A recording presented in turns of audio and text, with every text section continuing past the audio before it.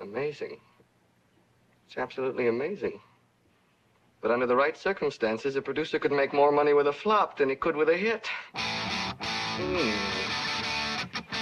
Yes, it's quite possible.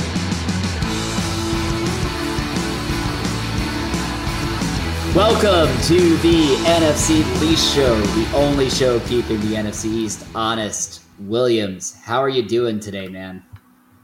Feeling tired. Not sure I'm ready to talk about all this, but we'll get there. Is it physical exhaustion or like spiritual and emotional exhaustion at this point? More. It's a little bit of everything, you know. Because besides the Giants, I'm feeling pretty good, but the Giants are so bad that I'm just feeling, drags everything else down just a little bit. Well, let's start the episode there so that we can only go up from that point. So the Giants and Washington played on Thursday Night Football.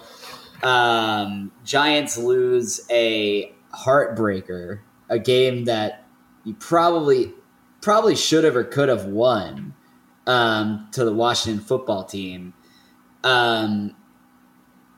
I was not watching. I had to watch later. It was funny getting texts from you all the way through, watching your emotional journey throughout. Why don't you take the listeners through how you were feeling on Thursday night?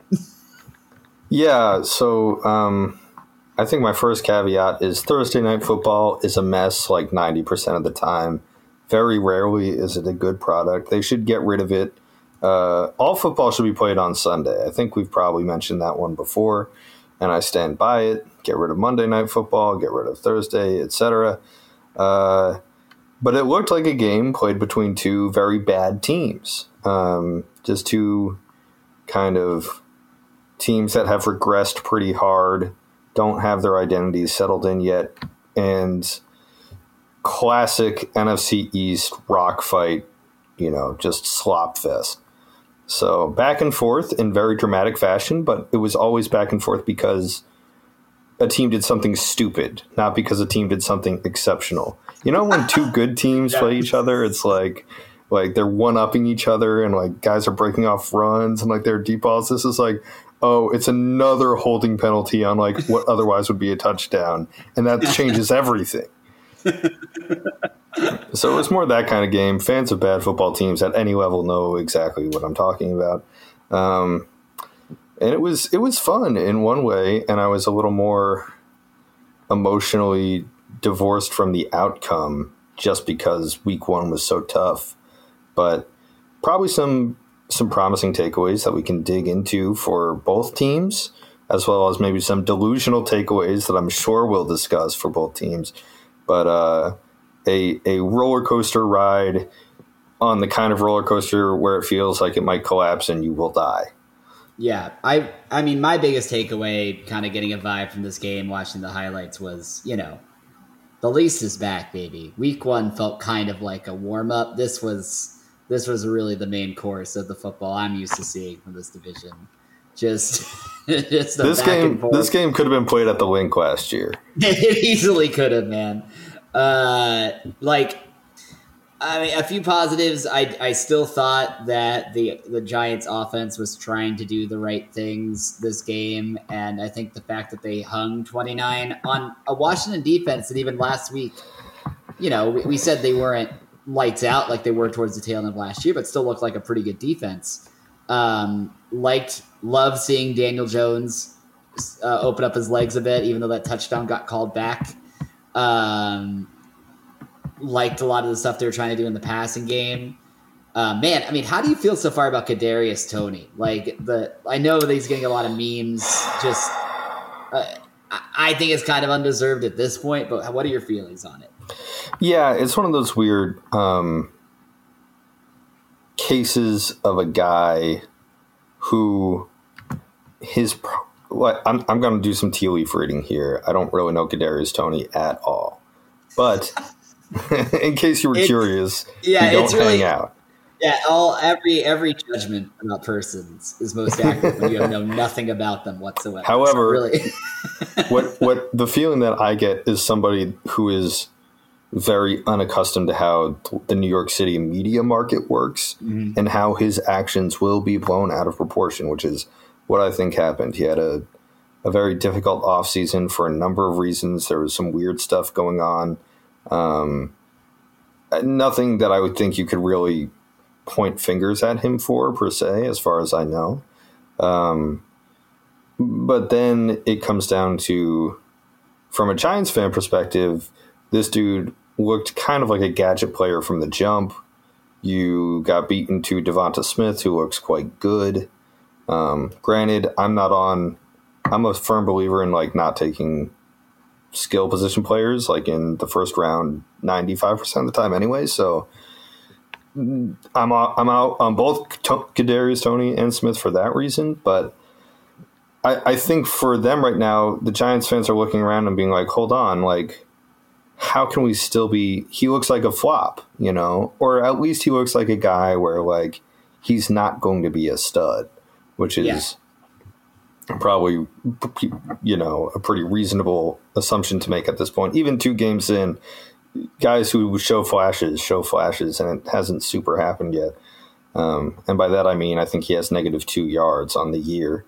So it is really funny. It's unfair, but yeah, I get why he's just the scapegoat for larger frustrations because he's a microcosm of how so much has gone wrong for this franchise. Yep, yeah, for sure. I do get why the memes are there, just because of the Devonta Smith kind of. Eagles got to him first, and -2 yards through 2 games is objectively hilarious. But I just, you know, again, putting my unbiased hat on for a little bit, those kind of mid to late round first wide receivers, sometimes you hit, sometimes they're just middle of the road gadget guys for their entire career. And that's just how it is. You know, like I think of Nelson Aguilar, I think, you know, a few others in that category. And sometimes you strike gold later, you know, but I really don't think, and once you get beyond like 10 overall and the real true physical specimens at wide receiver, it becomes a real crapshoot, that position. So I don't know. Like Cordarrelle Patterson Yeah. kind of was that dude for a long, long time. Yeah, that was actually one in my head that I didn't verbalize because I wasn't. There was something in the back of my mind that was like, was he drafted in the first round? But he was. But yeah, so I mean, let's just flip over to Washington for a second. Too early to tell for me what's going on here, based on our picks for them to be the favorite in this division. I don't know. The Giants' defense was bad last week. I don't know whether you can actually judge Taylor Heinicke in this offense against the Giants' defense right now.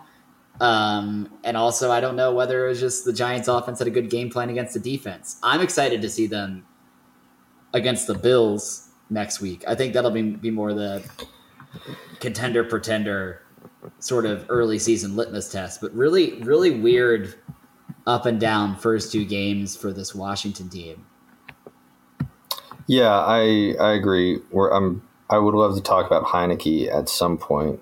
To me, this game was also weird because there were so many penalties, especially penalties at like key game decision, like swinging moments.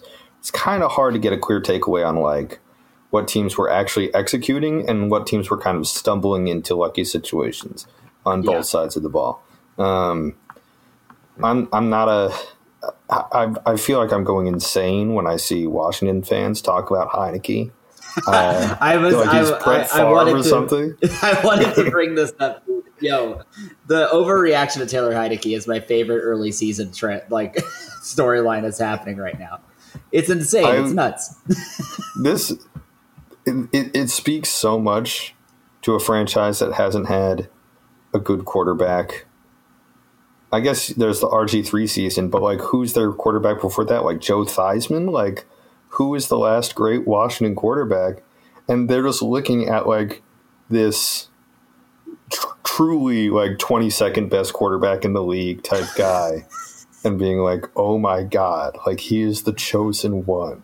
It's unbelievable. I don't know if some of it's ironic and I'm like just not deep enough into like the DC headspace to figure it out, but it's depressing to me. Yeah, I mean, I sent you that text from I don't know what Facebook or Reddit thread it was on, but some very bold Washington fan said something along the lines of, "I've seen enough. Taylor Heineke can start for this football team," and I'm like, "You've seen enough?" Like Teddy Bridgewater looked incredible against the Giants last week. Like he looked like peak Brady, just slicing us apart. And then Heineke came in and he looked good overall, I guess, but like every Heineke game is like Washington on the precipice of losing and Washington fans freaking out about it. Like, no, in my opinion, it's sort of Stockholm syndrome on the level of Jalen Hurts and the Eagles last year, where if you're dripped, just horrible quarterback play, anything looks better in comparison. But then you look back at what you're getting hyped over, and it's literally a 1-2 record with like, with like maybe like 4 or 5 touchdowns across 3 games, and that's. I mean, I think the one thing with Heineke that really I noticed just eye test wise, don't all of his passes seem very highly arced and like 3 feet above the catch radius of the receivers? He juices everything. It's incredible. I mean, full credit to the Washington wide receivers for actually climbing up and getting those balls. But when I was watching the highlights of that game, I was like, a better defense picks off at least 2 of these balls and then murders 3 wide receivers trying to go up and get it. Yeah. You know? Like, oh man, I really hope Washington demands to see more before they start crowning this guy. I know I'm demanding to see more. Yeah. And I hope he proves us wrong. That would be cool. I love his name. Everyone loves an Old Dominion by root of the what was the league he played in? Was it like the American Association for Football or something, AAF or whatever. Yeah. Everyone loves that story. It would be fun. It would be very NFC least for this guy. I want to be a believer. You know what? You're right. I do. For the brand of this podcast, I want to be a believer. I just can't yet. It's not going to happen. I think we need to start like a Heineke watch. I will, in the same way we're going to cross off teams once we consider them out of playoff contention. I want to demarcate when the season I go in on Heineke. It's like an inverse hot seat. When we switch from a sell to buy Heineke stock. Yeah. It's like an inverse hot seat. It's like when we go from sell to buy. It's a Jim Cramer buy situation. Yeah. I'm gonna walk in hot one podcast and just like I'm slapping the buy button, baby. It may never come, and we might be shorting Taylor Heineke stock into oblivion. But I want to make that. Let's make that a thing we're monitoring. So yeah. So speaking of which, going ahead, I actually love the matchups for both of these teams next week because the Falcons are a team the Giants could and should be able to beat, even though they've been bad the first 2 games of the season. I think the Falcons have been worse the first 2 games of the season. And the Bills, I think, one of the best teams in football again this year. And I think this could be the Heineke buy button game if he shows up and lights up the Buffalo Bills. Yeah, which one should we hit first? Let's talk about Giants Falcons. Here's another thing I want to say. If we're starting the Heineke buy monitor, Giants have to be the first team on our cross off hot seat. I'm not saying this week at all, but I think they're the closest one. Sean, you look like you're ready to do it right now. No. But you did beat me to it. if the Giants lose this week, I'll tell you right now, you'd have to be insane to not cross them off. Oh my God! 3 weeks You'd in, have to be insane. Yes. in a division that will likely be 1 2-1 team with 2 1-2 teams. Yes. The Giants are 0-3. Only 2 games out. They're crossed off. Dead in the water. I'm telling you right now, I don't think they'll lose. I think they're going to win, and I actually think they're going to look good doing it. It's going to be a little bit of an optical illusion, but I stand by that. But if they lose, they're cooked. Forget about it. Yeah. I did, for what it's worth, like, Falcons still looked bad last week, but they were still trying some things on offense and looked more competent than they did against the Eagles in week 1. Like that Buccaneers game didn't really get out of hand for them until like mid fourth quarter.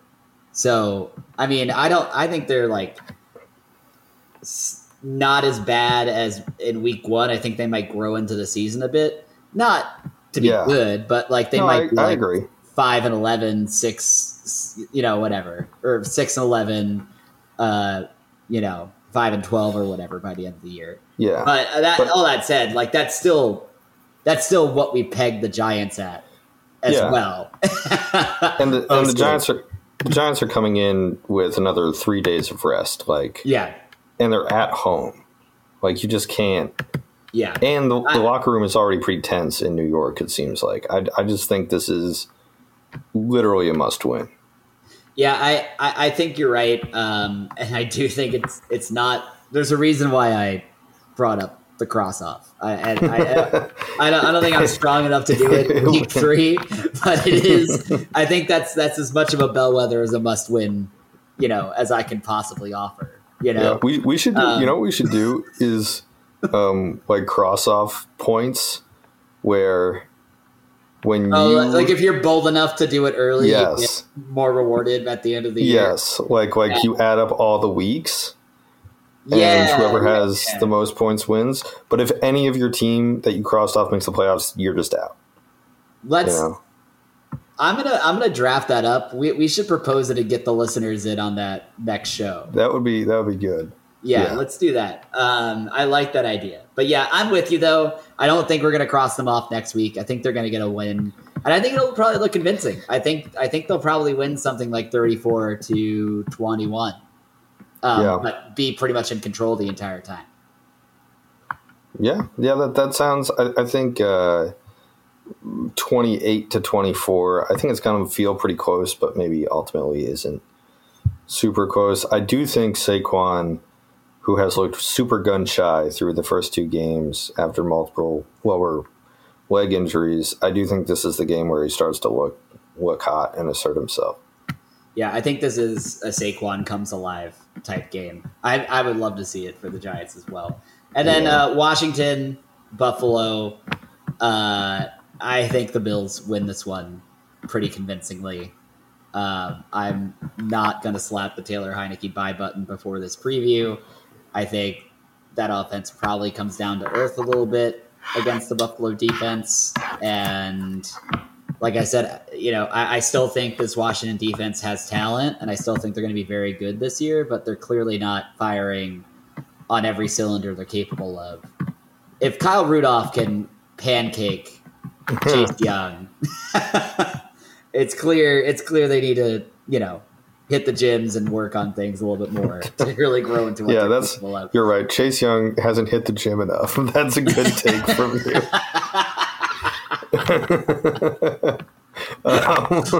Should have saved the one at the end of the ep. Right.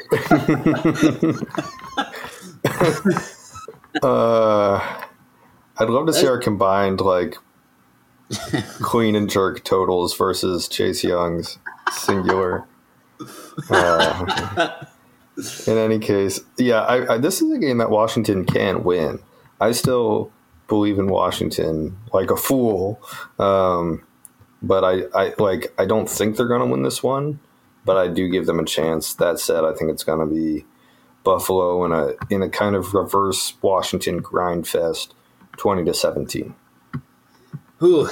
I think it's gonna be a little more decisive. I think it's gonna be something like I'm gonna give the Bills 34 as well, same as the Giants, Okay. 34-17. Okay. Wow. All right. I stand by it. Okay. We'll see. That's good. I've been horrible with my picks so far. I don't know if you saw last night, but I hit the Lions money line after week 1. Yeah, that was insane. That was a bad decision. Classic bait money line because the Packers did so poorly week 1. But oh yeah, that's exactly what I was thinking. I forgot. The Packers were at home. That was what it was. You know what it is for you? I know exactly how you. I don't know exactly how you think about everything. That was an Eagles homer pick because you know it was too. Because Detroit barely lost to San Fran week 1. San Fran beats the Eagles. Hey, the Eagles are pretty good. Ipso facto, San Fran's really good, so Detroit's pretty good. And then it turns out they're not that good. And that's how you end up losing money on the Lions. It looked really good until halftime. Oh, man. Anyway, all right. It's early season for me, too. I need to hit the gym with Chase Young. All right, let's go into Cowboys and Eagles. That's the big marquee this week. We get another weird non-Sunday primetime game from the NFC East to start this year. The Cowboys and Eagles are on Monday. Let's talk a bit about their games last week, and then roll into the preview of the big one. It's Dallas week, baby. I'm pumped. It's going to be a good week. But let's talk about the Eagles-Niners first. Really weird game. Like, truly a bizarre game in terms of the outcome. The Eagles, I hate making this argument. It's such a fan argument because at the end of the day, I truly believe the score reflects what you deserve to score in that game. But, man, it really felt like the Eagles left a lot of points on the field, and their defense was dominating the 49ers offense for the entire first half. And then, in my mind, where the game really just started getting away from the Eagles was when both Brandon Brooks and Brandon Graham went down with, well, Brandon Graham's confirmed a season-ending injury. It looks like Brandon Brooks is in the same boat. And like we said last week, the lines, particularly the veteran presences on these lines, is the one ace in the hole that this Eagles team has this year. And I think, hey, I mean, just like every Eagles season, it seems, we'll see if the young guy can step in and start to grow into the role. But it wasn't going to be in the second half against a pretty good 49ers defense. And from that point forward, the Eagles offense struggled to string together plays and establish the run game. The defensive line wasn't getting as much of a push. Garoppolo started to have more success, and the 49ers ended up pulling the game away. I don't. I think this Eagles team through 2 weeks to me is a bit of an enigma. I don't. This game did not go as I thought it was going to go. I thought the offense may have looked better. The one thing I really liked, I feel like Nostradamus after last week, was you hear me saying verticality, verticality, verticality. The Eagles offense seemed to only want to go vertical, but then we learned what we kind of knew going into the week, which was Jalen Hurts isn't the best vertical passer. Yep. You know, and I don't know whether that adjusts going into next week. I don't know whether Sirianni wants to stick with it and have Hurts try to figure it out. It was brought to my attention, an interesting tidbit. Shout out to Bo Wolf in the Eagles Twitter land. But one thing he mentioned was a lot of the off-target throws deep from Hurts were when he was forced off balance and didn't get the ball out in time versus the one he blocked in stride. He had a clean pocket and had a full 3-step drop and kind of leaned into the throw. Perhaps the thing we know now is just Jalen Hurts is not he needs to have a very sturdy throwing platform to hit a deep throw. He's not like Mahomes or Russell Wilson throwing off platforms, slinging it 30, 40 yards down the field every play, right? So I don't know. I'm encouraged by what I see from the defense so far, even with Graham going down. It seems like they're a little bit more sturdy. I mean, I thought they were going to be good. You're the one who thought they were going to be awful at the beginning of the year. It seems like they're a little more sturdy than what some gave them credit for, but this offense remains an enigma. What to expect from them, what they're trying to do week in, week out. Still don't quite know what's going to happen with the Eagles this year. Yeah, I think the defense really has stepped up. So it's a shout out to those guys for pulling it together, especially I think the linebacking core, kind of just doing what they have to do. A little bit reminiscent of the Giants defense from last year and linebacking core specifically, where it's just like not allowing any kind of run game, like really helping out and shutting those holes early, and then just kind of being in the right place at the right time otherwise. I do think my bear thesis is starting to manifest a little bit in the two Brandon injuries. It's just such I think hard to articulate how big the loss of those guys independently is. Not saying that it's like impossible to overcome, but I truly believe Brandon Brooks is a Hall of Fame talent, like one of the best guards of the last 20 years. And it's been really sad to just see him not be on the field because he elevates, as I think we saw in week 1, like defenses just can't get away from Brandon Brooks when he's on his game, and he allows everybody else on that line to play more aggressively, really, trust their assignments. And then Brandon Graham on the other side, kind of I've never been like a huge Brandon Graham guy. I don't know if anybody is, but definitely like a plus starter in the league and a dude who generates consistent pressure, good at sealing the edge on runs. Like this is a really pivotal challenge for the new Eagles coaching staff to deal with. And I think it will be fascinating to see how they try to address this, whether in personnel rotations or scheme, kind of what they concoct to lose what to me are two like obvious net value contributors. Yep. Yeah, I completely agree. And we also knew this, right? Like there's no way this aging offensive and defensive line was going to survive the entire year. For me, it was always a matter of how many make it to the end and like what are their contributions. I want to see the young guys step in. I want to see them succeed. That's half the point of the season. I don't expect the Eagles to really be a real playoff contender. But keeping the older guys healthy and having the young guys grow into the roles are going to be the difference between the Eagles being an optimistic, 7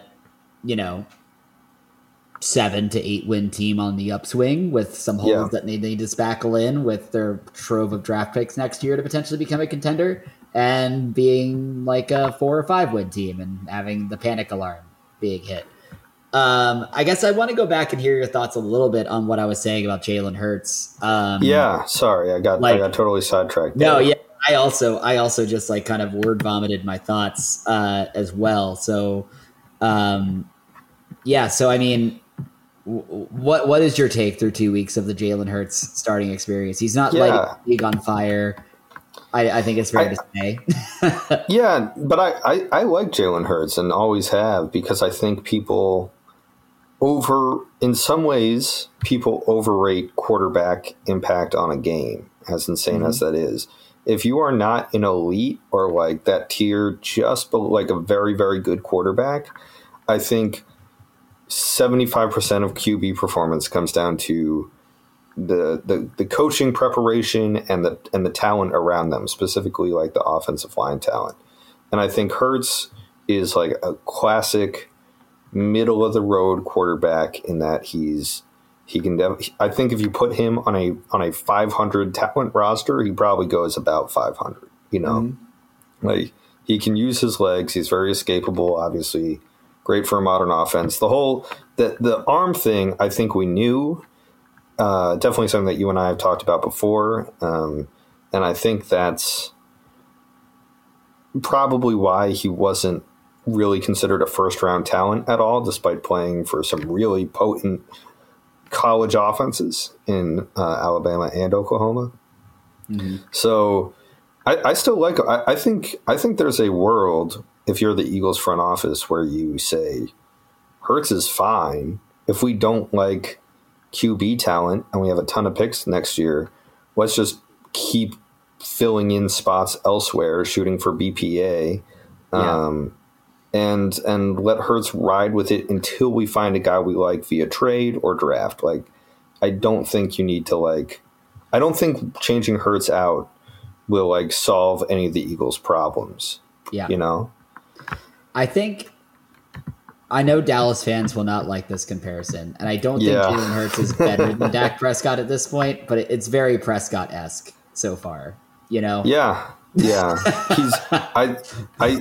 People love to say that Dak is accurate. I just don't see it on the deep balls. You and I have again talked about this a lot over the years. It's just when Dak is pressed to throw, especially to your point, if his feet aren't set, when he's pressed to throw 25 yards downfield, the accuracy on that ball in terms of its distance, it'll be on the right line, but short or overthrown, it's a total crapshoot.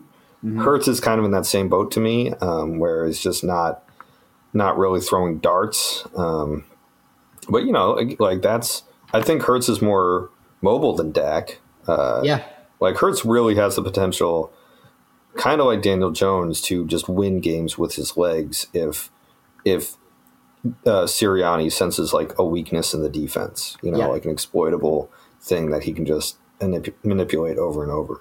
Yeah. It'll be interesting to see, because I don't think they're directly similar, but they have a lot of similarities, Dak and Jalen. And I think the Cowboys can maybe be even used as a model for the Eagles in a certain way of constructing an offense around it, right? To maximize what Hurts does well and minimize what he can't do and still be a potent offense, right? The Cowboys, I think, have done that by absolutely stacking their roster with skill position players who can operate in space and just basically have Prescott be a distributor from 25 yards in. If you hit CeeDee Lamb on a one-on-one coverage within 5 yards, he can make the corner miss and then gain the first down. And that happens all the time in that Cowboys offense, right? It'll be interesting to see whether, Sirianni sticks with what didn't work and tries to make it work, or whether he adapts over the next couple games to what he's seeing Jalen can do well, combined with what the defense gives them, right? So I don't know. I didn't see the chemistry today, but it's also week 2 of a new coach and a new QB who are still learning each other, right? And I think I agree with you in general. In the long run, the Eagles can still be a very good team with Jalen Hurts, but he's probably the type of quarterback that needs a specific construction of talent around him, as well as a very nuanced playbook, Yeah. And I will also say, I don't think... this is kind of off the dome. I don't know if I truly believe this yet. I don't think Hurts and Devonta Smith are the best combination for each other, because Devonta Smith is such a precise timing-based route runner with great hands. Mm-hmm. I think if you had, obviously this is an insane reach, but a Drew Brees style placement pocket quarterback who just you could really dice up defenses with that combination. I don't think Hurts is the dude to necessarily amplify Devonta's abilities. Mm-hmm. Not to say that he hurts them actively, but just, if the Eagles are thinking along the same line, then maybe they're not considering Hurts as a long-term solve either. Yeah. Yeah, it'll be interesting to see it grow. But I mean, again, to me, my biggest vibe from this is weird game. Feels like a game the Eagles could have won, but didn't. And deservedly so, and really inconclusive overall, besides just last week the Lions were good, and this week they were not, because we suffered 2 huge injuries. So we'll see how that grows into next week, especially against the team we're going to talk about next, the Dallas Cowboys, the only W the NFC East took this week besides Washington getting the divisional win. beating the Chargers. The Chargers beat Washington last week. You can draw that. Yep. You can draw that like, okay, maybe the Cowboys are the front runners, and our Washington wins the division picks are already looking kind of stale. I'm still unconvinced about the Cowboys. I think the one thing I would say is the defense is clearly better. They're not going to be a physically dominant defense like I think Washington is capable of being, but I think they're going to be pretty opportunistic, and I think they're going to be a classic kind of bend, don't break, but key turnover type defense at their best. And we saw that a bit against the Chargers. And for me, that I think is the one really positive sign. But on the offensive side, look good enough to win the game, obviously. But, as we said last week, not a lot of verticality to the passing game. And also, I think we also got to bring this back from last season. Zeke still looking like a shell of his 12-4 season self, and Tony Pollard is still clearly the best running back. Maybe the best running back in the NFL. Yeah. When do we start talking about this? As if we haven't been talking about this consistently for a full year now. Yeah, it's almost like a thunder and lightning pairing at this point, with like Zeke being like the Brandon Jacobs of that team. It's like, oh man, I can't believe this is escaping me right now. Who was the Eagles kind of like power runner in the early 2000s? What the heck is his name? L starts Dorsey with an L. Levens. Dorsey Levens. Zeke. Zeke is Dorsey Levens, and Tony Pollard is Deuce Staley and Brian Westbrook combined. Yeah. I think that's accurate. Zeke didn't have a bad game. He it was like 78 yards on like 15 or so touches and a touchdown. But you're watching him run, and it's Wayne Gallman-esque. It's like it is. It's 5 yards. Like he hits the hole well.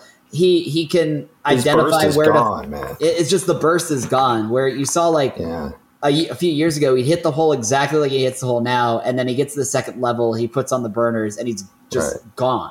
Yeah. Now it's like he kind of initiates contact with the linebackers, kind of puts his heads down, almost like he's scared of breaking it long. You know what I mean? Right. And then just takes the 6-yard gainer, which hey, it's not like a bad running back, but is that like a franchise running back? Like, I don't know, man.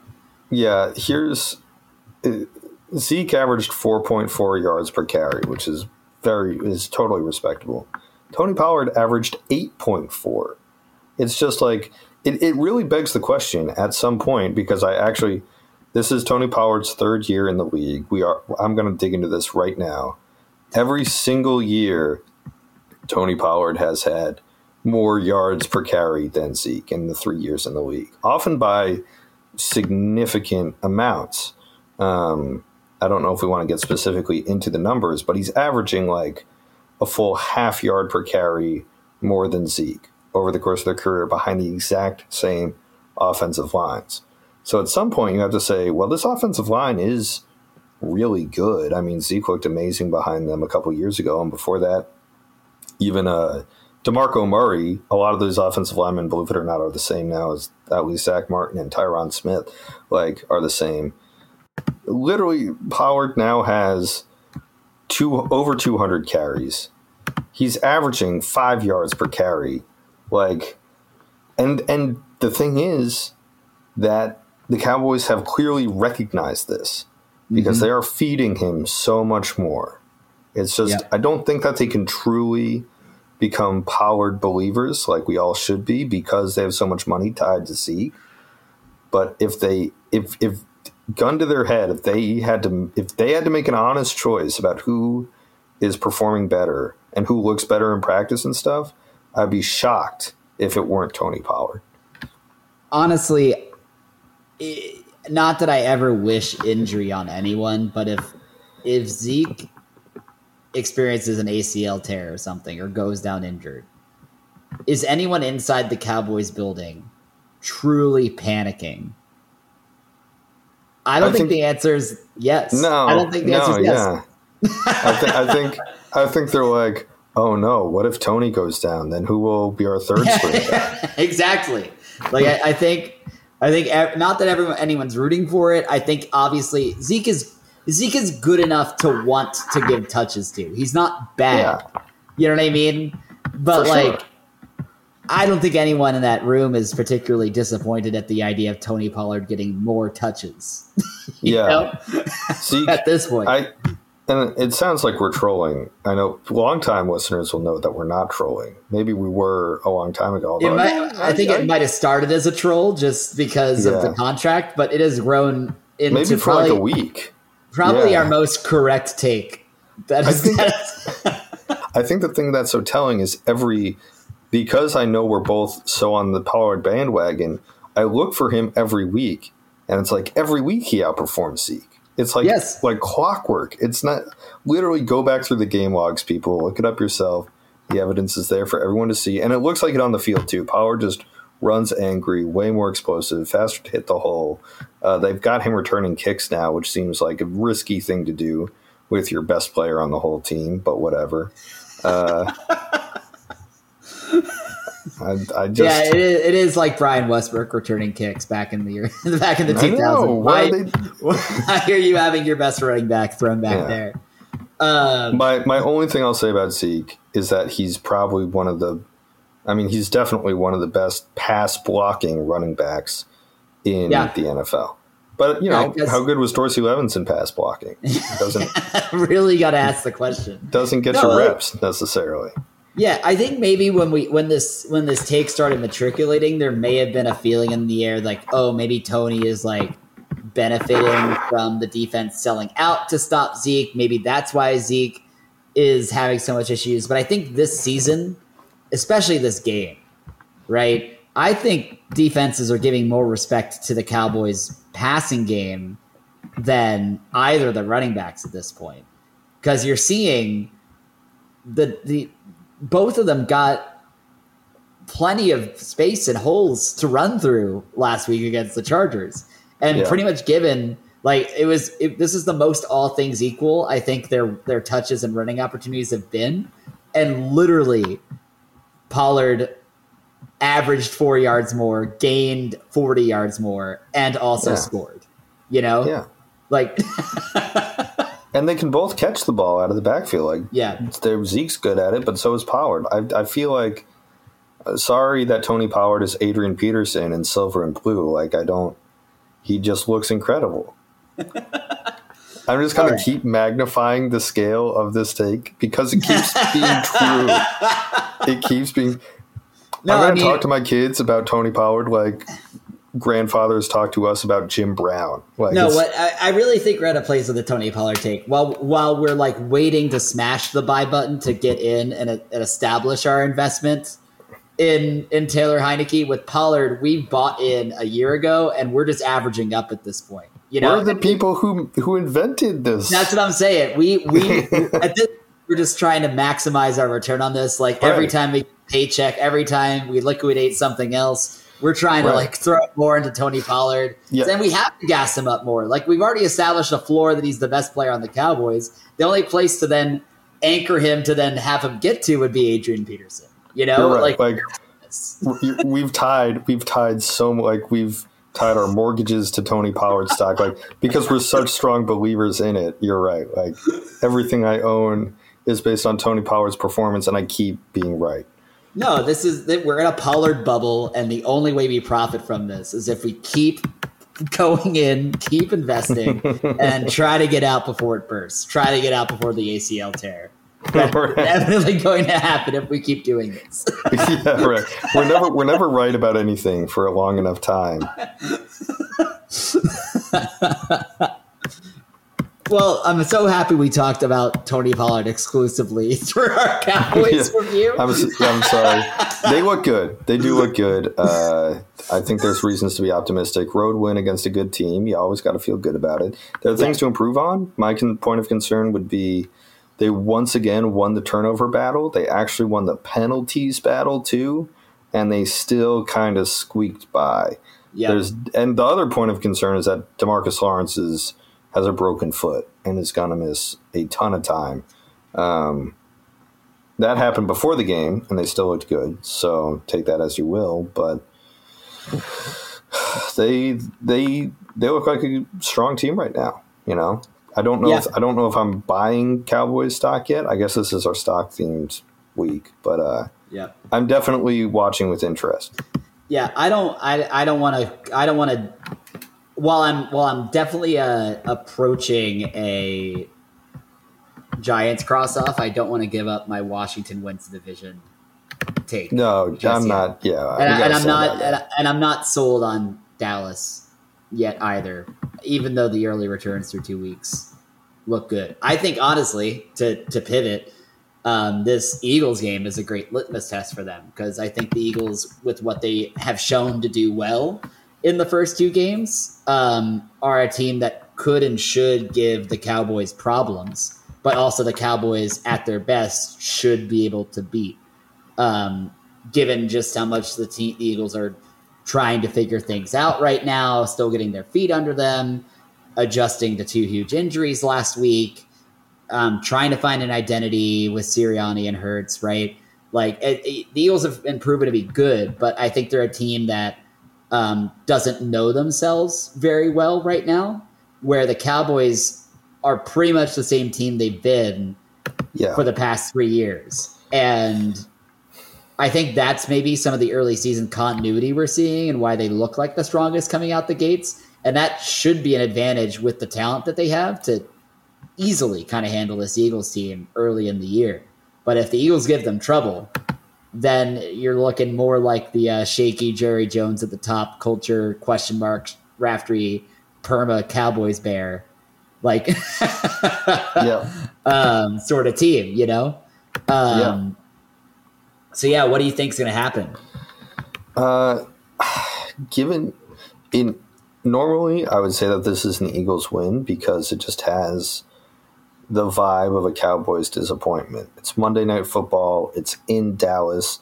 There's going to be 80 shots of Jerry in the booth watching. You just know exactly the kind of game this is. And Dallas loses by like 10 points with the clincher being a pick six in the late fourth quarter. It's just that sort of game. But I think I just need to see what Philly looks like without Brooks and Graham and the week of prep in between then. It's just the vibes say Philly, but I've got to go chalk Dallas here in a very close game. I'm going to say, and also kind of a shootout, actually. I'm going to say, let's go 34-31. Oof. All right. So you really got me hyped with your vibes assessment of this game. Really looking forward to it. Dallas week is always the best, especially in Dallas. I could see in my mind's eye that iconic Jerry press box shot with the Jumbotron at Cowboy Stadium reflecting off the glass and just him looking dejected because Dak Prescott chucked a pick six to ice the game or something. I think this game is probably won and lost in the first half, if not the first quarter. That sounds weird for me to say, but I think if the Eagles are going to lose this game, they're going to look very cold coming out the gates and figure it out, and not the other way around. I do think ultimately this is probably going to be a Cowboys win, no matter how much I don't want it to happen. But I think it'll be very close. I think it'll probably be a little bit lower scoring than what you're saying. Eagles defenses look pretty good, and I think that what they're doing well is something that should be able to neutralize what the Cowboys want to do. The Eagles defense has been very good at keeping things in front of them, which is what the Cowboys play on offense naturally, So will the Cowboys be able to punch in the red zone? I don't really know at this point,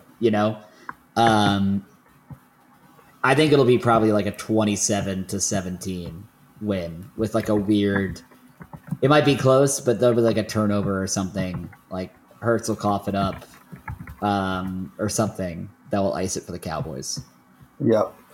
Yeah, that's kind of. I think it's going to be a classic weird NFC East game, especially in prime time. Truly a coin flip, especially since I think the Cowboys are probably the highest variance team in the whole division. Like I feel like they could beat anybody, but even more so, I think that they can just shoot themselves in the foot. So. Yeah.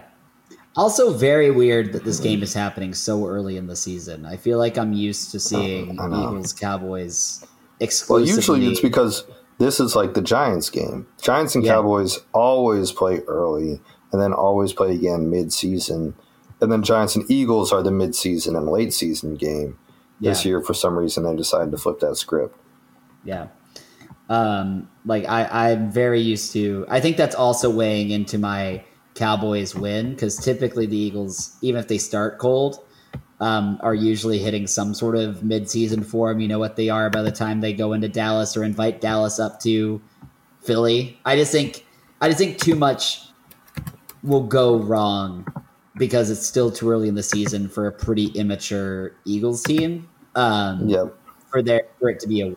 But I do think you play this game 8 weeks later in the season, it's probably more likely the vibes win through and a more predictable, traditional Cowboys-Eagles game happens. You know. Yep. For sure. All right, man. Take around the league. Yeah, let's do it. I got one. You got one? Yes. Should I go first? Yeah, go first. This is tough in one way for the best running back in the NFL, not named Tony Pollard. Derrick Henry, he's so hot right now. Dude is unstoppable week in and week out. His career, I realized this today, is so similar to O.J. Simpson's career that Derrick shouldn't be buying any white Broncos. It's I'm gonna walk you through some light stuff, okay? Yeah. I'm not making any aspersions as to Derrick Henry's character. I'm sure, like Kadarius Toney, he's a very nice guy. But both of them were dominant college prospects, Heisman Trophy winners.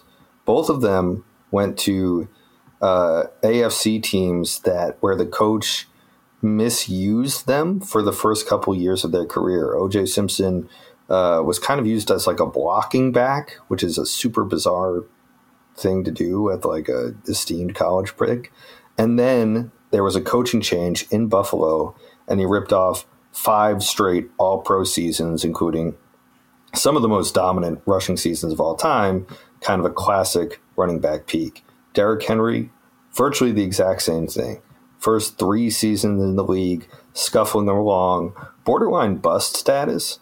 Then coaching change. Somebody realizes how to use him. He breaks off that 99-yard run, like late in that year. I think 2018, I guess, and never really looked back. It just became obvious what his skills were.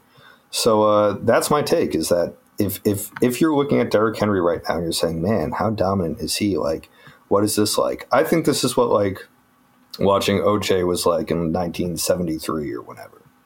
That's my take. I feel like watching Derrick Henry is like watching London Fletcher play running back. Yeah, I don't want to delve into the weeds, especially since like OJ tape is, it's a long time ago. The game is very different. I'm just saying in terms of like their production, in terms of how they're used, it's kind of fascinating how both of them weren't recognized somehow for what they could actually do until a new coach took over. And it's not like either of them were Tony Pollard status, just like random guys, Mm-hmm. So basically what I'm saying is if you are looking into Derrick Henry for fantasy football purposes, you have 2 more years after this one to get in on the top shelf and then never buy again. Thanks for the advice. As a Derrick Henry owner in the league that you play in, I appreciate you giving me some advice. You have 2 years, and then you let him go. I'm telling you now. All right, I'm going to go with another player comp as my take, and this is I like this. This is some Lions. This is some Lions takes. Remember? Can I just interject? True fans will remember that last year we talked about how we never watched the Lions. So I'm fascinated by this take. And this isn't even like a modern Lions take.